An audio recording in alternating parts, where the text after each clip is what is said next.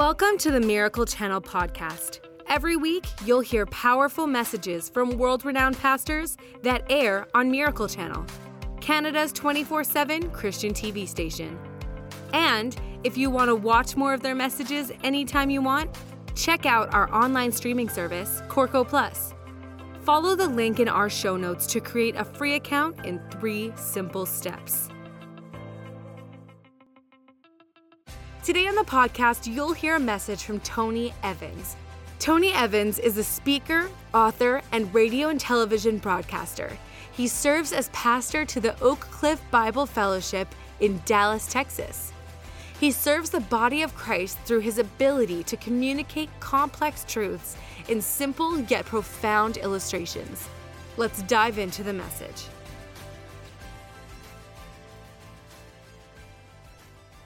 As we continue with the study of the life of Elijah, we want to look at now another kind of supernatural miracle he needed. This was not a miracle that had to do with money and houses and land. This was a miracle that had to do with his need to be lifted out of his depression. Depression is discouragement on steroids. It's discouragement that now has produced an ongoing level of gloom, an ongoing level of emotional pain. And when discouragement becomes depression, depression unresolved becomes despair. And when depression becomes despair, that ongoing discouragement that has led to depression, which now results in despair, produces a sense of hopelessness. That's our situation with Elijah. He's going to find himself where many of us have often found ourselves, in a black hole. He's going to find himself looking for a light at the end of the tunnel, only to discover it's the light of an oncoming train. Because his whole world is going to be turned upside down in a day.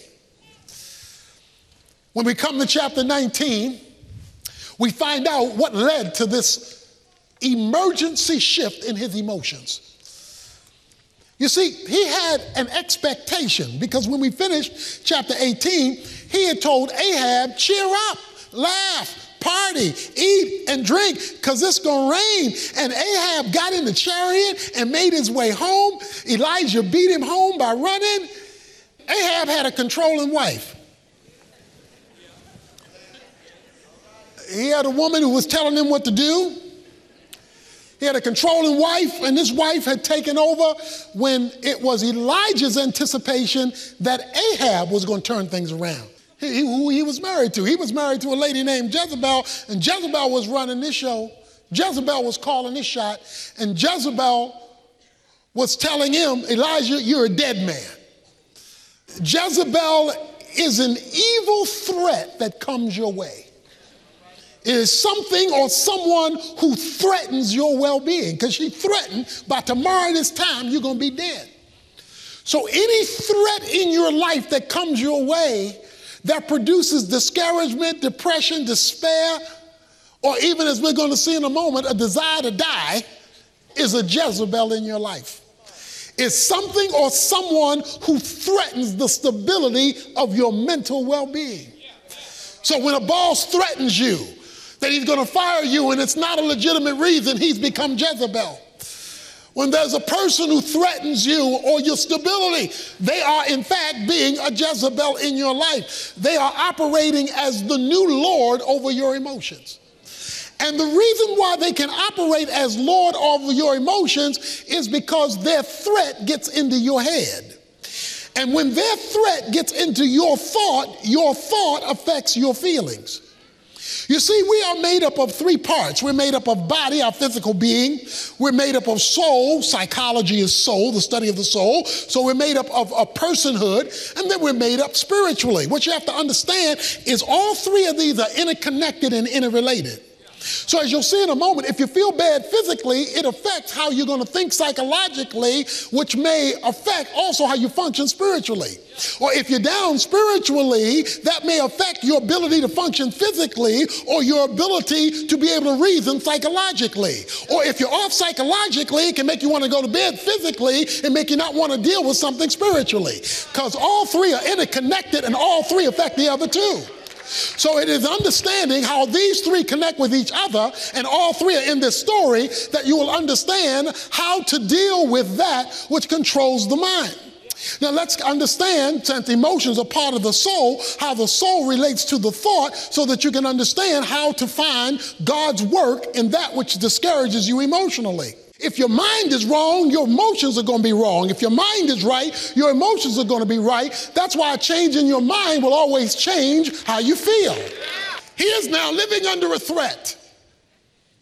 Jezebel, the evil one, has threatened his well-being and his life. And he's trying to figure out now, how is he going to face this? And this is overnight. His whole life has changed because somebody has gotten into his head. So what he does is he goes on another day's journey. The man had run 15 miles. Now he's going to go on a whole nother day's journey. He sits under the juniper tree, verse 4, and he requests for himself that he might die. It is enough now, O Lord, take my life, for I am not better than my fathers. He wants to die 24 hours after the biggest miracle he's seen. This is a fast, slippery slope. Okay, watch this now. Elijah is not a carnal Christian. Elijah is not an unspiritual person. He's been called a man of God. We just saw the hand of the Lord was on him. So guess what? It's possible for spiritual people to get depressed. So you can be spiritual and be down.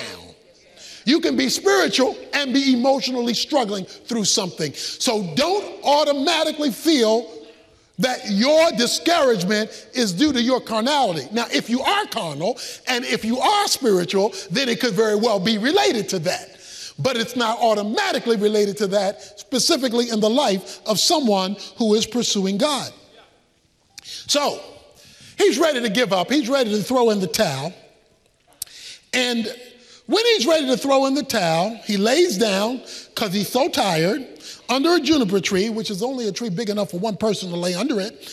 And there was an angel touching him and said, arise, eat, verse 5. He looked up, and behold, there at his head a bread cake baked on hot stones, a jar of water, so that he ate and drank and lay down again. When did the angel show up? The angel only showed up after Elijah had had an honest conversation with God. You see, he told God, I want to die.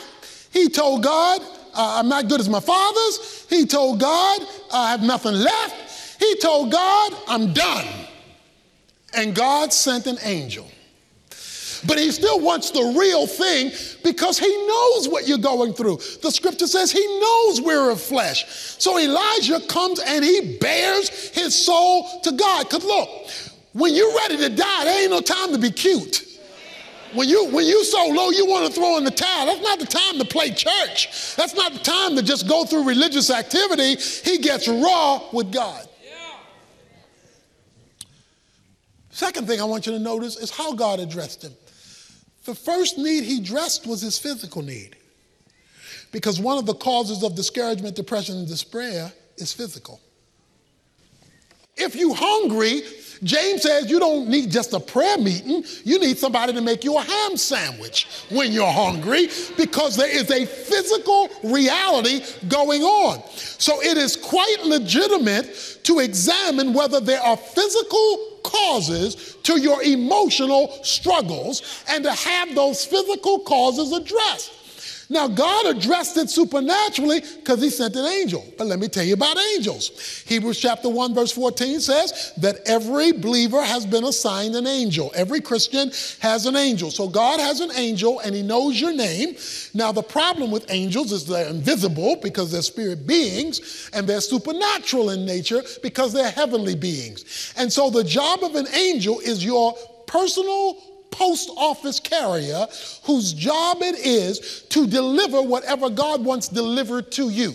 That's what your angel's job is, and every believer has one. But notice the angel doesn't come until the communication takes place between Elijah and his God. So God needs honest communication because he says Elijah is of like nature.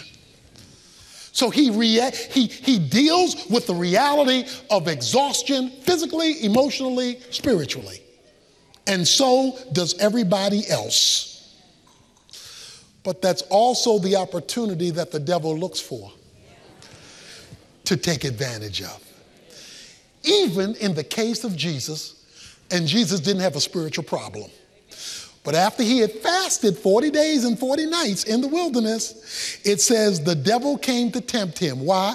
He was tired and he was hungry and he was weak. So being tired, hungry, and weak gave the devil the opportunity he had to try to get to the most spiritual person who's ever lived. So you know if the devil is going to attack Jesus, who couldn't sin and didn't sin, and he already knows our propensity to sin, that you are perfect bait for him to enter your thought in order to get to the caboose of your emotions in order to send you a downer in your life. But you got an angel with your name on it, whose job it is to deliver the supernatural to you. So, the angel of the Lord comes in verse 7 a second time. He's touched with by an angel. Arise, eat, because your journey is too great for you. Now watch this. So he lets him rest before he lets him continue. So he arose and ate and drank and went in the strength of the food 40 days and 40 nights to Horeb, the mountain of God. When you are depressed, many times the last place you want to go is to the mountain of God. The mountain of God means to go in God's presence. That's the last place you want to go. But that's the first place God wants you to run to. He wants you to run to his presence and bring your depression with you. Bring your discouragement with you. He'll give you enough to get to the mountain, to get to his presence. So he calls him into his presence. Now it gets really interesting. Now there are a number of issues going on here. He asked him, then it came to a cave, lodged there, verse 9, and behold, the word of the Lord came to him and said, what are you doing here, Elijah? Now, God doesn't have to ask, why are you here? Because he doesn't know. Because he knows why you're here. He knows that you've been frustrated. In fact, he just fed you. But he asked him, why are you here? The reason God asked him, why are you here, is not for God to get information. The reason he asked, why are you here, is for him to fully express what he's dealing with. So what are you dealing with, Elijah? And here's what Elijah says. Elijah says, I have been very zealous for the Lord, for the God of hosts, for the sons of Israel have forsaken your covenant, torn down your altars, killed your prophets with the sword, and I alone am left, and they seek my life to take it away. Okay, so let's discuss why he's here. Why are you in this situation? Why are you so depressed? Okay, you asked me, God, I'm going to tell you. I committed myself to you. I dedicated myself to you. All them other people are unspiritual. They didn't keep your covenants. They were worshiping those idols. And I'm all here by myself. He has adopted a victim's mentality. A victim's mentality is a mindset that you adopt because of negative circumstances that says, I'm where I am because everybody else is where they are. I'm here by myself because none of them are agreeing with you, and that's put me out here by myself, and you got me out here by myself. That's a victim's mentality. Now, you can be a victim, but you are to never adopt a victim's mentality where everybody else is responsible for where you are. A victim's mentality is because of them, I'm here. And as long as you have that kind of mentality, you'll always be there. You may be a victim, but you are to never adopt the victim's mentality, because then that allows you to put off being responsible to make the change you should make, because they're not making the change they should make. He was just victorious with these people. He was just victorious with them making a renewed commitment.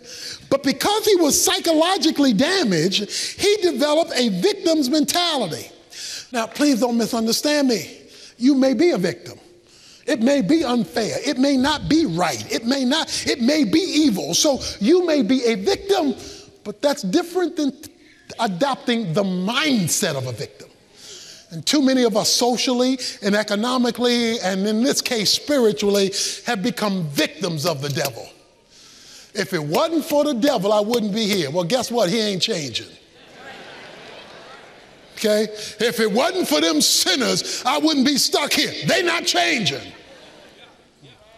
If it wasn't for this situation, I wouldn't be here. Okay, that may be true, but they may never change. So what are you going to do?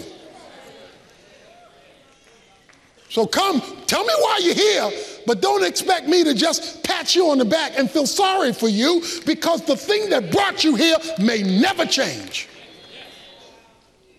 And many of us block the supernatural because we become comfortable as victims. Many of us have gotten stuck in our station in life. This is a racial issue, it's a social issue, it's a class issue, and in this case, most importantly, it's a spiritual issue. Elijah was wrong. He says, I'm a victim and I'm all by myself. Okay. So God says, go forth and stand on the mountain before the Lord. And behold, the Lord passed by, and it was a great wind, rending the mountain and breaking it into pieces, the rocks before the Lord. But the Lord was not in the wind. There was an earthquake, but the Lord was not in the earthquake. Verse 12, he said there was a fire, but the Lord was not in the fire. But after the fire, the sound of a gentle blowing. When Elijah heard it, he wrapped his face in the mantle and went out and stood in the entrance of the cave. And behold, a voice came to him and said, what are you doing here, Elijah? He said in verse 14, he says it again, I'm very jealous for the Lord, but the people have forsaken you. I alone am left. They seek to take my life. So guess what God does?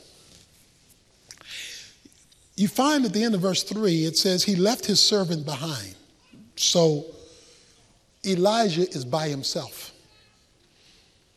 Because depression gets worse if there's nobody in your life to change your thinking. See, if you're feeling sorry for yourself and you're talking to yourself, that's a bad conversation for yourself. You're already feeling sorry, and there's nobody to talk to but you, about you, regarding you, to tell you what you ought to do, and you aren't in a place to even hear you correctly, and what you are telling you is only related to how you feel, then your discussion with yourself is helping yourself to become worse off about you. So God then enters the picture and tells him, Elijah, tell me how you feel. Stop talking to yourself, because when you talk to yourself, you were getting depressed, you were suicidal. Start talking to me, okay? Now I'm going to show you the wind and the rain and all that stuff. Now talk to me again. No, Elijah, don't talk to yourself, because you and you aren't getting together with you real good. God has to clarify, verse 18, yet I will leave 7,000 in Israel, all the knees that have not bowed to Baal, and every mouth that has not kissed him. Now, what's his complaint? I'm the only one. God says, there's 7,000 folk like you out there. It's just you are so psychologically bent right now, all you see is you. I got 7,000 people you don't even know about who have the same faith, same commitment, same loyalty that you have. So you are wanting to die off of misinformation. You don't have the right information. And so what did God's presence in his counseling session do? Give him new data. And then God closes by doing one other thing for him. And it's a very important thing. In verses 19 through 21, he runs into a man named Elisha.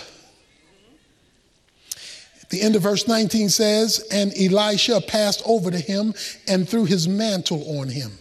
He left the oxen and ran after Elijah, Elisha does, and please let me kiss my father and my mother, then I will follow you. And he said to him, go back again, for what have I done to you? So he returned from following him, took the pair of oxen, sacrificed them, boiled their flesh with the implements of oxen, and gave it to the people, and they ate. Then he arose and followed Elijah and ministered to him.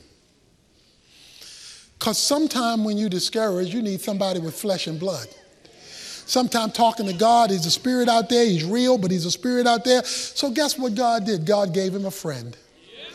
God said, look, I'm going to bring somebody in your life who is going to minister to you. Because right now, your ministry has been depleted. And your get up and go is not there. So guess what? Now that I have been counseling with you and you brought me into the equation of your victim's mentality, I got somebody I have already set up to bring into your life to minister, to encourage, to lift you up, and to bring you out of your depression. God has an angel for you. He's got a person for you. He has himself for you. He gave Elijah all three of those to give him a supernatural experience to lift him out of his depression.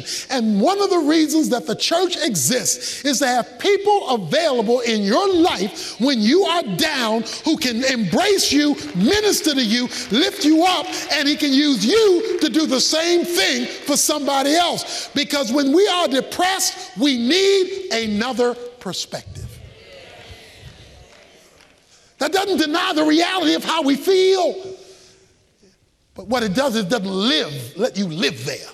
Some of us are being destroyed by Satan. You need somebody who can whisper about the power of God in your life. Somebody is being intimidated by Jezebel, and you need to know from somebody who can see outside of you that greater is he that is in you than Jezebel who is threatening you. You need to be lifted out of your discouragement through honesty with God, through taking care of yourself physically in order to get the rest you need or the help you need, and to have somebody in your life who loves you enough and God enough to hook the two together. When that takes place, you may still get discouraged, but God will lift you out of it, because even godly people have to struggle with discouragement. Thanks for joining us today. Make sure you subscribe to this podcast to hear more messages from encouraging speakers that air on Miracle Channel and Corco. Rate this podcast and write a review if you haven't already. And share this message so others can be encouraged by this teaching too. We hope you were inspired by today's message. God bless.